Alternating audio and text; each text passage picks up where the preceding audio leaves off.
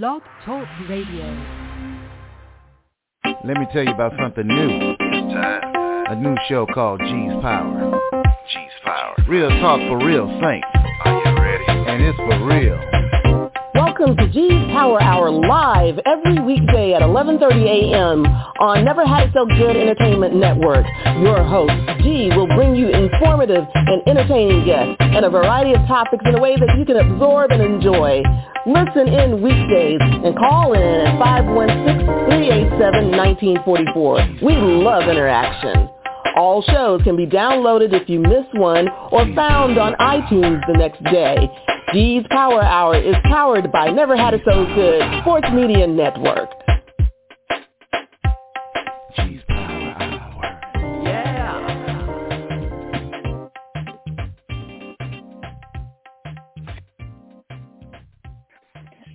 Good morning, brothers and sisters, kings and queens, angels and saints. Ladies and gentlemen, welcome to G's Power Hour on Never Had It So Good Entertainment. I am your host, G. Thanks so much for being with us today. Happy Hump Day, everybody. I hope y'all are doing well. And it's that month where, people kind of lose their mind. I don't know if it's because they're eating more sugar or what the deal is, and they think that they need to go and get this extra rush, so they do the candy, and then they go and see these horrible movies.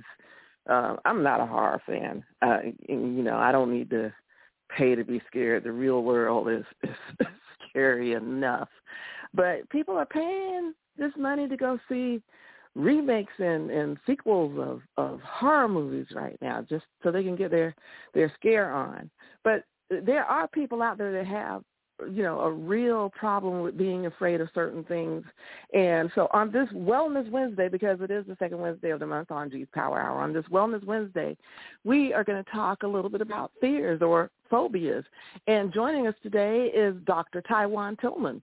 Good morning, Dr. Tillman. How you doing? Good morning, Lady G. How are you doing today? I'm doing quite well. I'm doing well. Always a pleasure and a blessing to have you on. And so I always need to have you to kind of, catch us up, give us the real scoop of on what's going on, break down those medical terms and help us understand what's going on with us. So I want to talk about what exactly is a phobia. What is a phobia? Well, Well, let's take a step back and start with fear. Fear, okay. A phobia is a type of fear. A phobia is an extreme fear. So let's start with fear. So when you think about fear, most people just think of fear as, you don't even think about it. You just think of it as an emotion. You don't really, classify it or think about it in a scientific sense. You just think fear and you think, ghosts and things like Halloween or, haunted houses or movies. But it's much more complex than that. I'm going to ask you, when somebody said to you, define fear, do you have anything in your mind how you could define fear, or do you just think of it as simply an emotion that's difficult to define? I guess I do think of it as an emotion that's difficult to define. I think I kind of know it when I'm in it, if I can say that. And that's, and that's how most people would view fear, that, I can't exactly tell you what it is, but I know when I'm scared, right? But like most things, there's a scientific basis to fear. And as we start to go through it, you'll probably say, yeah, that makes sense. So when you think about fear as an emotion, just like most emotions and most human reactions, there's some scientific or biological basis in it. For fear is actually a survival mechanism for us. It's a natural emotion that is a survival mechanism. So imagine when you confront a perceived threat or something that may be harmful to you, then you have a fear response. The purpose of that fear response is to keep you safe. So everybody has heard of the fight or flight response, right? So when you experience a threat, your body goes through certain biological changes, biochemical changes, releases certain hormones, the most prominent one being adrenaline.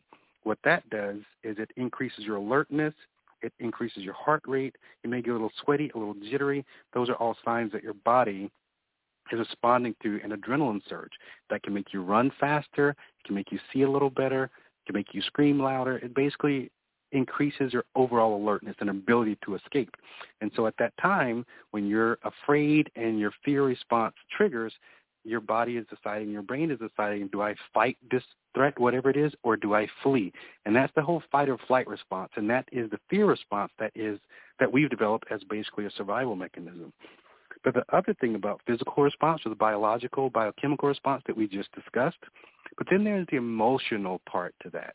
And so if you think about fear as having the physical response and then the emotional response is what differs for most people or among different people. So the physical response is almost the same for everybody. So I'm going to give you an example. We'll do heights, right? Some people, when they get up to really high heights, they get afraid, they get nervous, they get that physical response where adrenaline releases, they get shaky, they get sweaty, and then their emotional response to that may be a panic attack. It may be anxiety, right?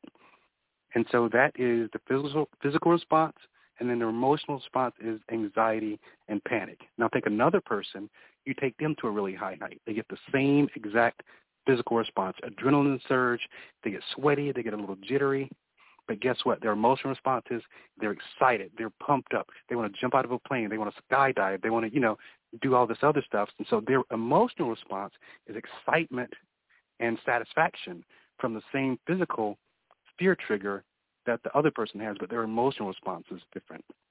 So that's why you have to consider fear as a little bit more than, just an emotion that, a jump scare or just an emotion that is difficult to define, because it has those two components. And that's why you have people that respond differently to different triggers. And that also is why you have people that will ultimately end up with phobias in some of these certain settings. Does all that make sense to you? Yeah, it kind of does. I have a question, but I don't know whether to ask it now or to wait. So go ahead and ask it now. Go ahead and ask it now. So, you have fear. Some people get afraid of a situation to the point of paralysis where they aren't responding at all, which could be good in some ways, but could be kind of dangerous, right, if you aren't processing fear properly. So what is it that makes fear not be processed in the right way? In that particular situation, I'm going to go back to what I said just a few minutes ago. A lot of times, you talked about fight or flight.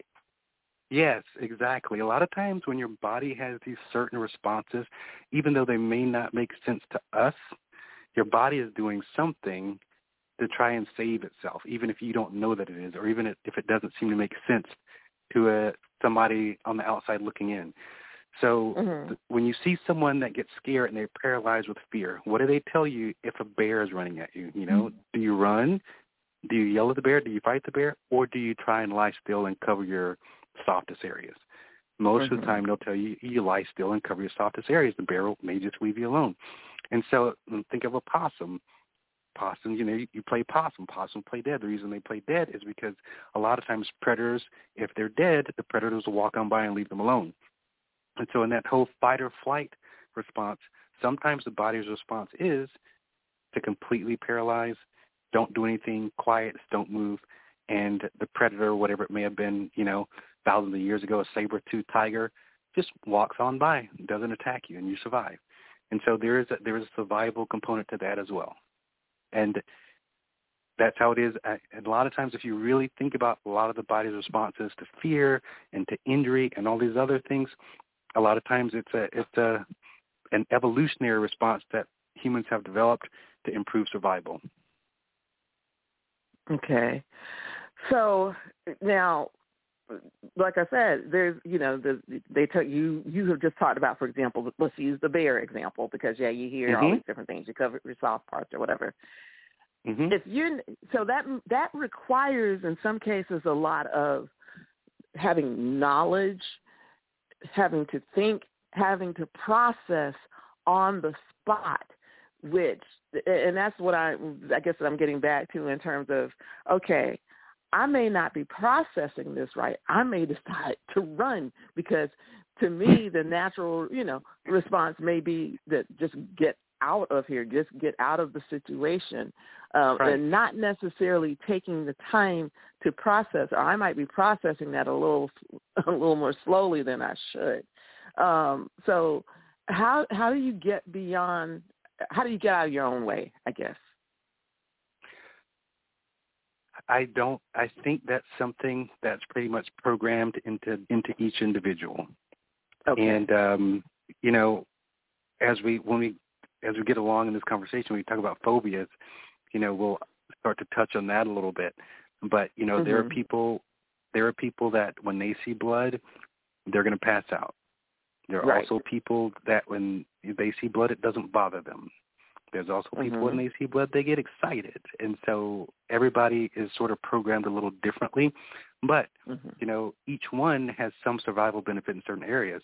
So, you know, if you would think that maybe in some places, in some areas in the world, that the survival instinct may be better to paralyze when certain predators are approaching you. But then there are other areas that you may live in the world where the predators may be not as big or not as fast. And in that particular part of the world, your fear response may be better to run or to flee.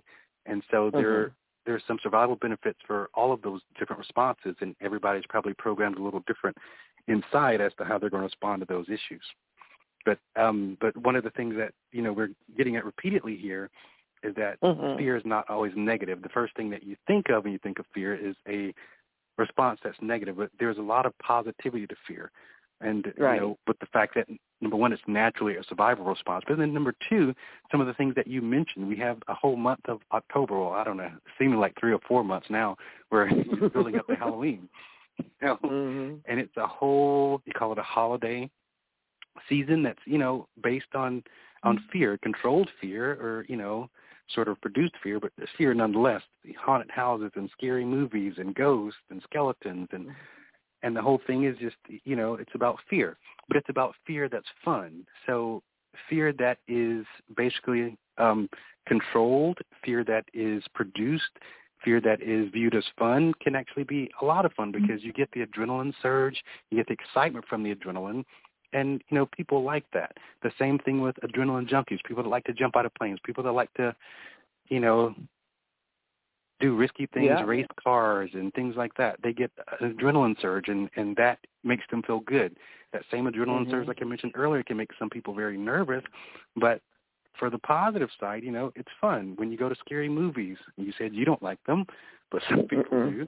And you know, they know that they're going to be scared. They know that they're going to, you know, be startled, and they're going to jump, and they're going to scream, and then after they're going to laugh because, you know, they enjoyed it. Same thing with haunted houses. You go and, you know, you go to get scared because you know it's going to be fun. And some people won't go to haunted houses because that same, you know, little jump scare that makes somebody laugh and have a great time makes somebody, you know, paralyzed in fear, and they'll have nightmares for the next 3 days. So there's a lot of positivity associated with fear as well, and it's an emotion that gives you an adrenaline rush that can, you know, be a lot of fun. Yeah. See, I don't like. I'm one of the weirdos. I don't necessarily like the scary movies, but I will go do the roller coaster, which I know, you know, a lot of people. You know, I'm doing the roller coaster. On our honeymoon, I decided I wanted to go parasailing, and my husband's like, nah, that's all right. You know, but I think he didn't want to be showed up, so he went after I did. I was like, I thought you weren't going. I was like, yeah, I'm going to go ahead and try it. So, begrudgingly. See, you know, so. I like a lot of adrenaline activities, but I don't know about parasailing. I've seen too many videos of crazy accidents, so I think I might avoid that one. Yeah, it was fun. But anyway, we're going to take a quick break. If you have questions or comments regarding fears or phobias, we're here with Dr. Taiwan Tillman. The number is 516-387-1944. G's Power Hour on Never Had It So Good Entertainment. We'll be right back. Over the past 60 years, Dove Beauty Bar's superior formula has remained unchanged. But when it comes to beauty, everything changed. Together, we redefined beauty. We said no to stereotypes and yes to every type. We let go of judgments and embraced what makes us unique. We're proud to have been there with you. caring for you every step of the way. Here's to the next 60 years. Having a wedding, reception, family reunion, planning a banquet, or some other fundraising event. Need to share your knowledge through a workshop or seminar, or it's a difficult time and you need to plan a wake or repast. Let us help. At our gatherings, let us reduce the stress and make the occasion memorable, treasured. Call Our Gatherings at 407-968-9387 or email ourgatherings@yahoo.com. Let us help plan your special event. Good morning. Welcome back to G's Power Hour. I never had it so good entertainment. I am your host, G. Thanks so much for being with us today. We're here with Dr. Taiwan Tillman. And if you have questions or comments, the number is 516-387-1944. We are talking about your fears. And we're going to kind of get into a few of, different types and why and stuff like that. So I wanted to,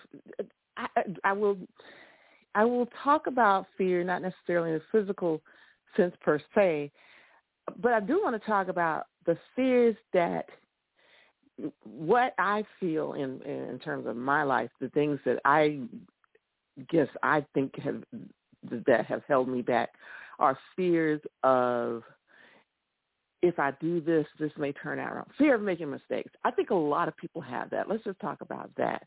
It's not necessarily a fear that, that I'm going to die, but it's a fear of, I guess, consequences, So can you talk about that a little bit? Because for me, when I look back on a lot of stuff, I'm like, I think fear kept me from doing X, Y, and Z, and I wish it hadn't. Okay, so what you're talking about is basically, can call it the fear of failure, and there is a, as you can imagine, there's a name for that. There's a phobia name for just about everything you can think of, and I don't think anybody knows the number of phobias that there are because there's just so many of them. But there is a word for that. It's called a tichophobia, and that's one of those that can be very difficult to define, because one of the things that we need to sort of talk about is the difference between a normal natural fear and a phobia, because they're not the same thing. A phobia obviously is much more severe. But what you describe, you feel like your fear of failure has sort of, limited you or kept you from doing certain things. And a lot of times when people say that their fear of failure has held them back, sometimes it's not so much that their fear of failure has held them back, it's that they want more security. And that means some people are more so risk takers than others. And the bigger the risk, most of the time, the higher the likelihood of failure. And then there are other people that would rather have a higher likelihood of success and take a little less risk, although the upside may not be as great. And sometimes that's just a personality thing. Sometimes it's a life issue. If you have a family that you need to take care of, you may be more conservative. If it's just yourself, you may be more of a risk taker. So it just depends, and also depends on your age. Younger people tend to be more risk takers. As you get older, you tend to make more conservative decisions and take less risk. And so that is sort of natural. And, it's that kind of personality driven as far as that fear of failure maybe keeping you back. Now, there's also a fear of failure that's severe enough that it may be considered a phobia, as in you just don't try new things, or you just don't do things because you're afraid you may fail. And a lot of times there are other psychiatric or social issues that play into that. Say, for example, fear of relationships. So someone that deep inside wants a relationship, but they're afraid to try because they may be afraid of rejection. And a lot of times that's not simply just a fear of failing. There's a lot more related to that, maybe social anxiety or other anxieties related to that. There may be some relationship problems in the past that has generated that new fear of failure in relationships. So a lot of times fear of failure even though it has a general name, a lot of times it's specific to failing at something in particular. And a lot of times there's more behind that. But like I said, most of the time, fear of failure is just a conscious decision not to take excessive risk and to take a route that is going to be more secure. Do you feel that you're more of not a risk taker in general? I think, I think it's situational, maybe. Yeah. I think, when you were talking about the security, because I think I take less risk if it involves other people. Right. If it's, let's say, just me, or if it's a situation where I've got less to lose than to gain if I take the risk, then like I said, so I think it's situational. I could elaborate on that, but I'm not. But yeah. Well, if you look at like a lot of famous people throughout history that have accomplished great things, most of them accomplished those things before they were married and had families. Because once you're married and you have families, then your priorities change, and your likelihood of taking those risks that sometimes you're required to take to accomplish great things, you're less likely to take those risks. Sometimes also risk-taking is dependent on, how much do you have to fall back on. So you hear about, rich people that have had, 50, 60, 70, 100 companies that fail before they finally found the successful company that made them a billionaire. Well, guess what? Right. Maybe their parents already had a bunch of money, and so whether they failed or succeeded, they were still safe either way. If you don't have anything to fall back on, you may not take that same risk. So it's not necessarily even just, risk-taking personality or attitude. Sometimes it's also the setting that you're in that may allow you to take certain risks or may, stop you from taking certain risks. That's true. That's very true. Because it's like for example, I was talking to someone the other day about, and I don't know how we got on the subject, but I was talking about how I had one time had thought about wanting to do the Peace Corps when I was really, really young. It was like, I probably would have done it, but I think my mom and dad would have had a fit. So therefore, I didn't pursue that. So like I said, I think some things are maybe dictated by situations versus maybe what you are actually prone to do or not to do. Right. I 100% agree with that. Yeah. But that sort of leads me, let's sort of define a difference between fear and you had talked about phobias at the very beginning, and I said we'd get into that. So now let's define what an actual phobia is. Okay. So fear is natural. Fear can be positive. Fear can be fun. A phobia doesn't really have any positive attributes. A phobia is basically a fear that has become irrational, that has gone to another level. It can be disabling as far as your daily life, can make daily life almost impossible in certain circumstances. So basically what a phobia is basically a distortion of the normal fear response. So the phobia is directed towards something in particular. It may be, one that everybody knows now because of a movie back in, I guess, the late 90s, arachnophobia, fear of spiders. There's claustrophobia, fear of tight spaces. There's aquaphobia, fear of water, all these different phobias. But you're afraid of something. You have a phobia towards something. And normally a fear is due to exposure to something. So if you're afraid of spiders, it's because you see a spider. It's not that you wake up in the morning where there are no spiders, but you're worried that I don't want to go out of my house because there's spiders out there and I might see one somewhere in the world today. So you stay in your house. Or you're afraid that, I'm afraid of clowns. I haven't seen a clown in 10 years, but I know they exist, and I don't want to go out of my house because there may be clowns walking up and down the street. So I'm going to stay in my house, and I'm not going to, go out and apply for a job, and I'm not going to meet other people because I'm afraid that there are clowns out in the world. Those are irrational fears, and they basically take over your life, and they make it difficult for you to function as a normal, healthy person in society. And so that's the difference between a phobia and a fear. A fear can be normal and natural. A phobia is not, and it can be disabling for you. Okay. So a person that has a phobia, I guess that requires some professional help at that point, correct? It may. Now, I sort of gave the extreme end of phobias. There's, different levels of severity of a phobia. It doesn't have to be, your fear of clowns doesn't have to be so severe that you're not going to leave your house. But it may be so severe that, if you heard that there's a circus in town in New York City next month, that you're not going to New York at all because you might see a clown, in a city that's, that large. Wow. Or it may be, so it doesn't have to be that you're afraid to leave your house, but it also may be that, that there are dogs in a neighborhood and you need to go to work. And so rather than going through the neighborhood where the dogs are, you may drive 15 miles out of your way to go through the country roads. So you don't drive to the neighborhood to get to work because you know that, you may see a dog driving by in your car. And so those are phobias that really, they affect your daily life, and they're irrational. They don't make a lot of sense. And it's not even that you're responding to a fear. It's you're afraid of the possibility of whatever your phobia is. Okay. Yeah. And so when I say the word phobia, what's the most common phobia that you think of? Well, yeah, obviously, like you said, because of the movie, you've heard of arachnophobia, and I do know a couple of people that's their thing. The spiders are just, a trigger, I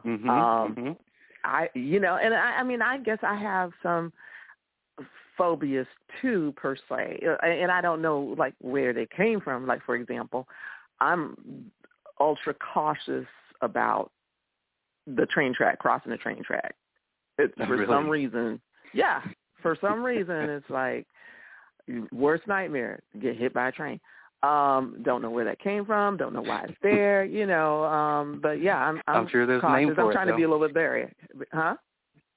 I'm sure there's a name for it. You're not the only one. Yeah, I'm sure there's a name for it, yeah. But, but the thing is, that doesn't mean I don't go cross a train track. It just means that, I'm cautious like I should be or supposed to be. But, of course, then you get stuff reinforced, which is the bad part. Like, for example, I remember sitting in traffic, and I had passed the train track already. But it was, I guess shortly after Sunrail, and we were backed up, and I heard the train blowing. I'm like, oh God, someone is on the track, and out of my rear view mirror, on my side mirror, while I'm waiting in this, and I'm like, oh God, please get off the track, and I did see the person it wasn't a person that got hit. It was a car that got hit because they had not completely cleared the track. Oh, so really? Yes. So I saw this in my side view mirror. I was like, see? Reinforced everything that you always knew. Yeah.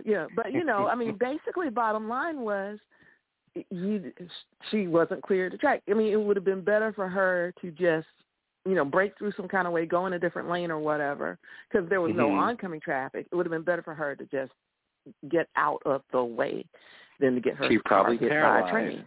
Yeah. She's probably paralyzed. Either that or she must have thought that she had cleared it enough where she wasn't going to get hit. Because I think a lot of people, with the trains think that the train is just limited to the width of the track itself, and maybe a little bit extra. But, you have to kind of, that's why they put the guardrails so far There's a lot more away. train than just the track. Yeah. Yeah. For sure. But so, but that is an unreasonable fear because it's probably not going to ever happen, And a lot of times phobias are based in some type of personal experience, some type of childhood experience, and after that, you develop this phobia. So very often they don't just come out of nowhere. They don't just. Sometimes they have a root cause, and so let's talk about some of the more common ones. Claustrophobia is extremely common. I see it all the time. We have it all the time at the hospital because people that have to get MRIs or CT scans or certain procedures, they don't like going through the machines, and so sometimes they have to be sedated. Mm-hmm. So claustrophobia is a very common one. Well, that's one of the reasons they've developed the open MRIs right now, yes, right? they're open. They developed a whole new type of MRI because of claustrophobia. Exactly. Yep. For my mom. And yep. Yeah, so and I'm sure everybody knows probably at least one person that has claustrophobia, right? Because it's mm-hmm. extremely common. Mm-hmm. And then there are a lot of the other common ones that we know. Either there's zoophobia, which is fear of different animals, and there's all the different types of phobias under that for specific animals. So there's dogs and cats and different insects and all those things. So those are all these different types of fears. But one thing that we don't think about a lot as a phobia is basically social phobia or social anxiety disorder. That is actually a phobia. It can be severe enough for some people that it requires treatment. And it's one of those things that is exploding right now. And if I were to tell you that social anxiety disorder, also known as social phobia, is increasing, particularly in younger people today, what are you going to say the cause is? I'm going to say probably I would associate some of it at least with COVID. Mm-hmm. And there has been a documented market increase in social anxiety disorder since COVID. That's one of the things. And what about even larger than that with young people in general? That well, I mean, basically, in my opinion, it's just because they're on the computers all the time. They don't go outside and play. Exactly. I mean, yeah. Exactly. And so the fact that they're not socialized as much because a lot of their social interaction comes from computers and people that aren't even real-life social interactions. When it comes time for those social interactions, they're uncomfortable with it, and they tend to be isolated. They grow up isolated. They don't have as much social interaction, so you don't develop those same neural connections.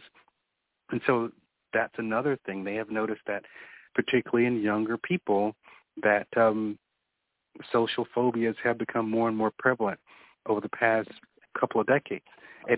But for COVID, for the post-COVID social anxiety problems, that hasn't been just young people. That has been, people across different ages. But for the younger people, it's been a surge probably due to social media and, video games and screen time for all these kids and the younger generation. So that's certainly something that's becoming more and more of a prevalent problem for us. We are here with Dr. Taiwan Tillman. We're going to take a quick break. And if you have questions or comments, the number is 516-387-1944. G's Power Hour on Never Had It So Good Entertainment. We'll be right back. This is Douglas Dobbs of Dobbs Cremation and Funeral Service. We have served the Central Florida community for 29 years with quality funeral and cremation services. Honoring all religions and faiths, we have been here for many grieving families. Whether it's a complete funeral service with a burial or a simple, dignified cremation, Dobbs Cremation and Funeral Service is here for you. Located at 430 North Kirkman Road at the 408 Expressway, Dobbs Cremation and Funeral Service, 407-578-7720. Dobbs, dedicated to serving our families. Hi, I'm Tim Garrison. You may know me as Timmy G. Yeah, I know. It's been 2 decades, but I want you to know I'm back in the Arklatex. And I've got a mix of music that can help you relax and chill out. It's smooth, it's relaxing, it's chill out jazz. The soulful mix of smooth jazz, soul, and smooth R&B. So join me every Wednesday night, 10 p.m. to midnight on K-Ham Radio. Are you chillin'? Good afternoon. Welcome back to G's Power Hour on Never Had It So Good Entertainment. I am your host, G. Thanks so much for being with us today. What are you afraid of? You want to talk about it? The number is 516-387-1944. We're talking fears and phobias today, this Halloween Wellness Wednesday. And we're here with Dr. Taiwan Tillman. And so how do we, lay the groundwork for the young people, the children, for some of us, it's ingrained. There's nothing else we can do. Or there's limited things that we can do. But how do we, let's say you start to see something in your child, are there any kind of things that we should be doing to help our children address their fears? Fears that are some fears in children, obviously they outgrow. You'll see children go to Disney, and some of them will see Mickey, and they'll run up to Mickey and hug Mickey and take pictures with Mickey. Others see Mickey that they love, and, they see Mickey on TV every day, and they're happy, and they see Mickey in real life, and he's 7 feet tall, and they scream bloody murder, and they cry. And so those little fears for little kids, a lot of times they outgrow them. So it's, you don't need to be too concerned about those. However, if you notice that you have a child that has an actual phobia or something that you're actually concerned, maybe a fear that's severe enough that it may be considered a phobia or maybe disabling, the first thing to do is talk to a pediatrician. And if they think it's problematic enough that it should be addressed, then they can certainly refer them to a mental health professional that can help treat the phobias, because phobias can be at a minimum managed and at best treated and eliminated. And there are people that's all they do. They address patients that have phobias. And so it's, like we said, there's tens and thousands of different phobias, and everybody has a different way they respond to their phobias, and they need to be treated. And there are physicians that will specifically target and do nothing but treat phobias, and they actually can be quite successful. So it certainly isn't something that you have to live with. It's certainly something that can be treated. Unfortunately, a lot of people that have phobia, that have different phobias, are afraid to address those phobias, are afraid to have them treated, and they would rather just avoid or ignore. And so a lot of times they don't get bullied. And then a lot of people are also not aware that they can be treated and managed. So one of the things that is a serious fear, not necessarily a phobia, but just a serious issue that we're dealing with this month is domestic violence. And so I guess one of my concerns is that you have people that are in these situations, unbeknownst to them when they first get in it, or situations that develop. But then they, and I'm going to, by the way, post the domestic violence hotline on the G's Power Hour Facebook page. But you get these people that get into these situations and are too afraid necessarily to get out of it. And so, I mean, I guess that's one of those situations where I guess I'm concerned about people being, let's say, too fearful or too paralyzed to, make the right choice or make the choice to get out of the situation. And this is also where, for example, and I know I'm going back, it seems like a stretch, but I'm going back to the bear situation in terms of having to, I guess, think on your feet or having to have information and making correct decisions. I mean, is there kind of some of the same thing that takes place with a situation like that? I believe so. I think at the beginning we talked about fear and positive aspects of fear, how it can be fun and exciting and, can, even help you be more successful in certain circumstances. But there are some very negative aspects of fear. We talked about phobias. And now, part of the phobia for someone that's, in a relationship where it's harmful to them, it may be life-threatening to them, but they won't leave. Part of that may be fear of being alone, so they won't leave because they're afraid of being alone. Part of it may be a fear where they just have an intense personal insecurity and don't feel like they can, survive alone, or any of a number of different things. That it may be fear, it may be codependence. A lot of times different emotional disorders like that sort of intertwine and overlap each other. But I'll give you another fear that, may make someone not necessarily harm themselves, but may lead to harm for someone. And that is what we call iatrophobia, which is personal to me because iatrophobia is the fear of doctors or physicians. And it may include not just the fear of doctors, but the fear of the whole doctors, the hospital complex, the procedures around it, all of that, right? And so people with iatrophobia, those are the ones that will sit at home. They have blood in their stool. They've lost 50 pounds in the last 2 months, and they know something is wrong, but they'll stay at home. And then finally, they will pass out in public. They'll get taken to the hospital, and they'll find out they have metastatic colon cancer that's probably been there for 6 months, and it's too late to do anything. And you tell them, and then you ask them, what did you think was going on? Well, I thought I probably had cancer, but I didn't want to know. And that is iatrophobia that basically leads to someone's death. And I've seen that. I can't tell you how many times I've seen things like that. I've seen women with breast cancer, and when they finally come in, they have a mass that's eroded through the skin, and the only reason it came in is because it broke into the skin, and it starts to smell because of the necrotic tissue.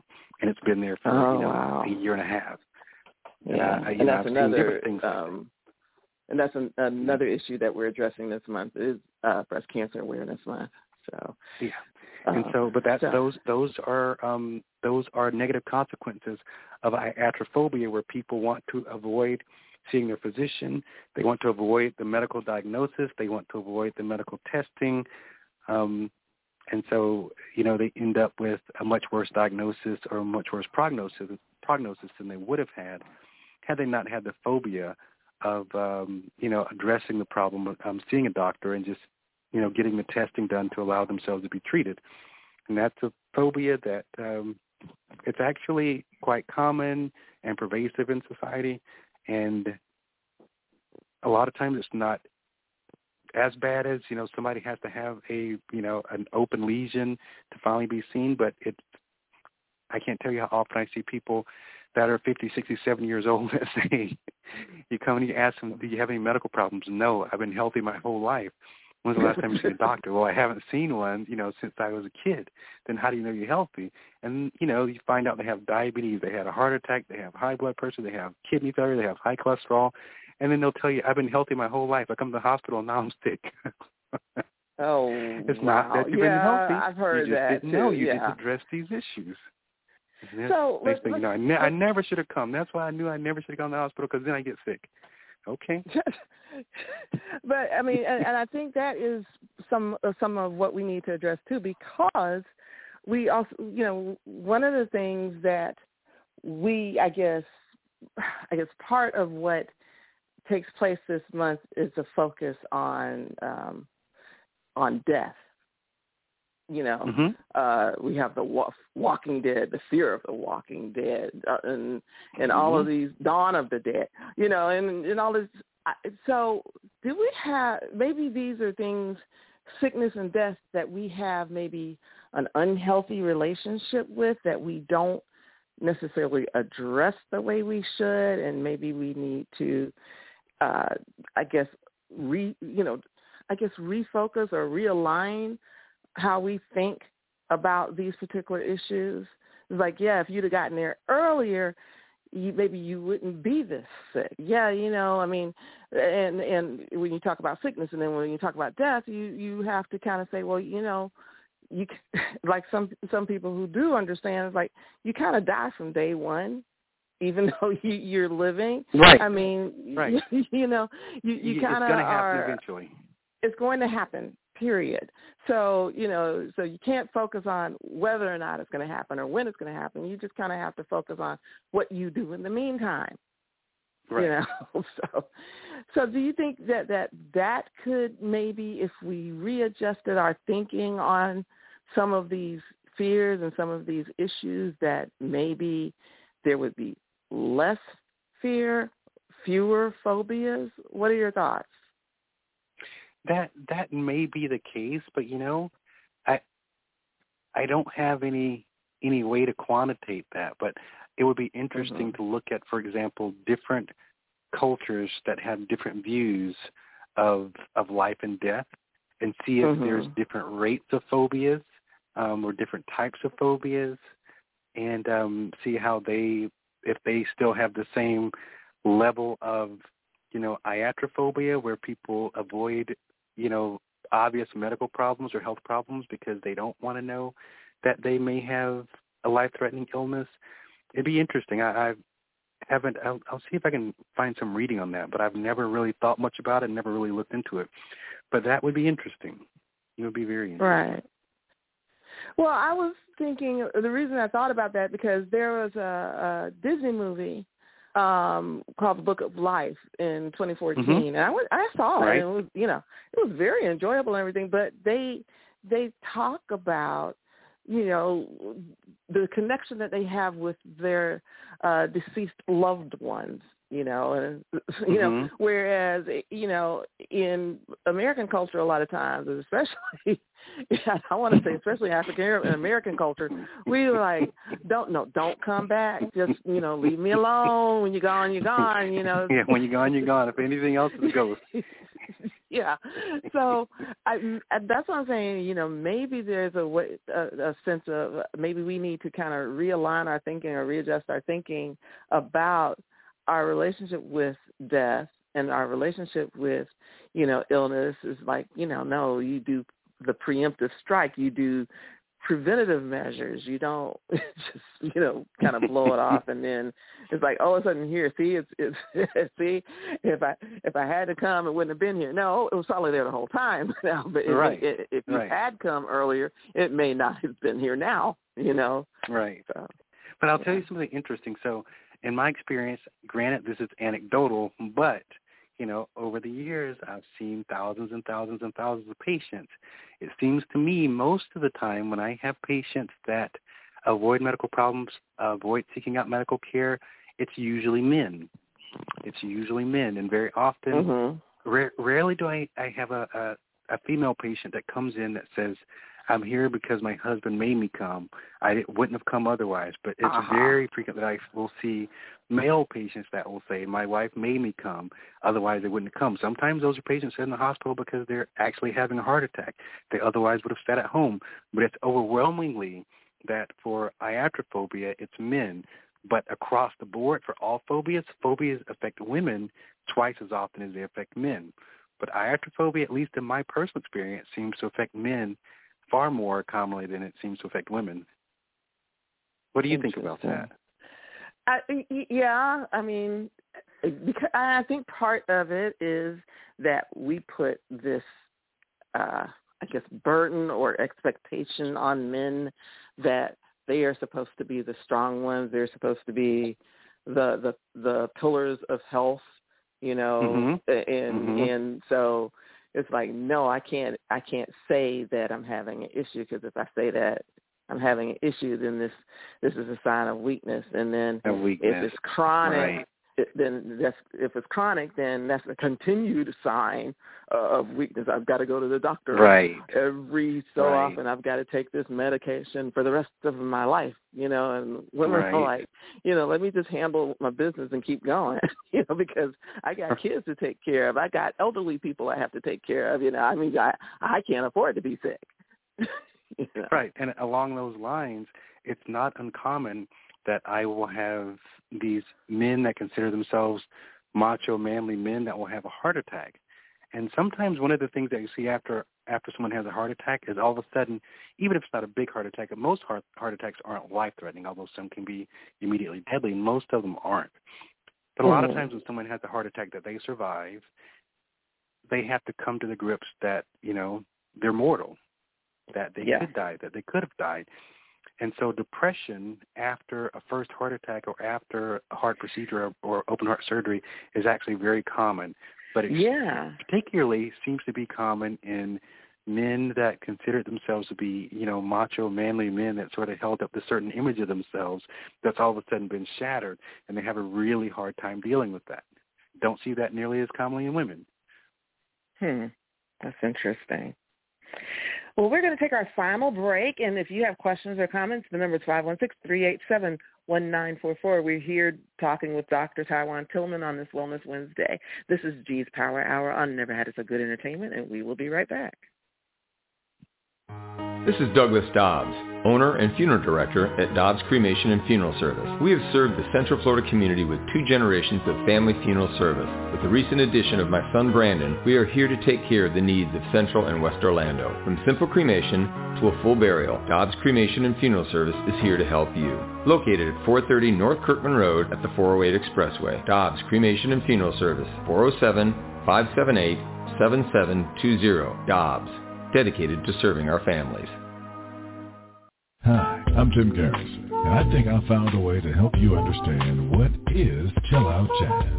Some of y'all may be confused because of the style we choose. We mix jazz and R&B. We don't categorize, we just make what sound good, baby. Is it jazz? It is what it is. Is it R&B? Tune in every Wednesday night at 10 on K-Ham Radio. Are you chillin'? Good afternoon. Welcome back on this Wellness Wednesday to G's Power Hour. I never had it so good entertainment. I am your host, G. Thanks so much for being with us today with Dr. Taiwan Tillman. And we've been talking about fears and phobias. And speaking of fears this time of year, there's some people that have some, I guess I won't say fears, but they're just unhappy about having to deal with fall allergies right about now. So tell me, what is the difference, I guess, or is there any difference between having a fall allergy versus a spring allergy? We hear so much about the ones during the spring, but, I mean, there's some going on during the fall as well.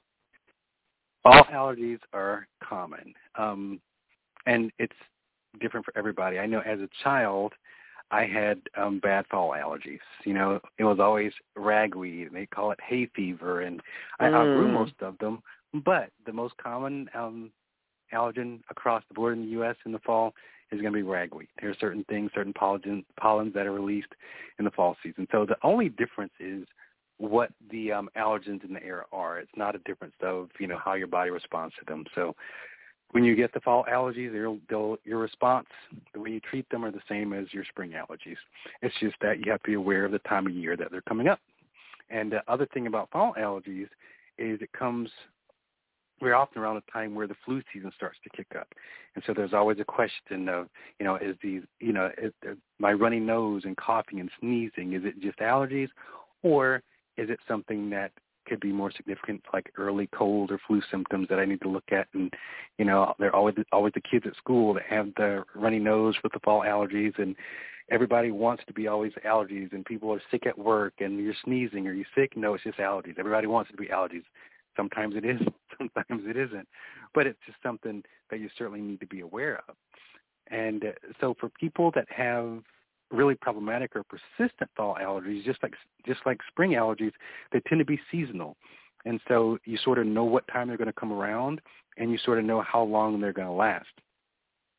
And the best way to treat that for most people is, if your allergies are significant, is to start treating before the allergies start to get bad. In other words, if your allergies, you live in an area relatively warm, so the allergies are going to start early in the season before actual fall hits, then you start taking medications on a daily basis before your allergies start to get bad, because sometimes if you wait too late, it's hard to catch up. You may even need a dose of steroids or something to sort of tamp them down to get on top of them.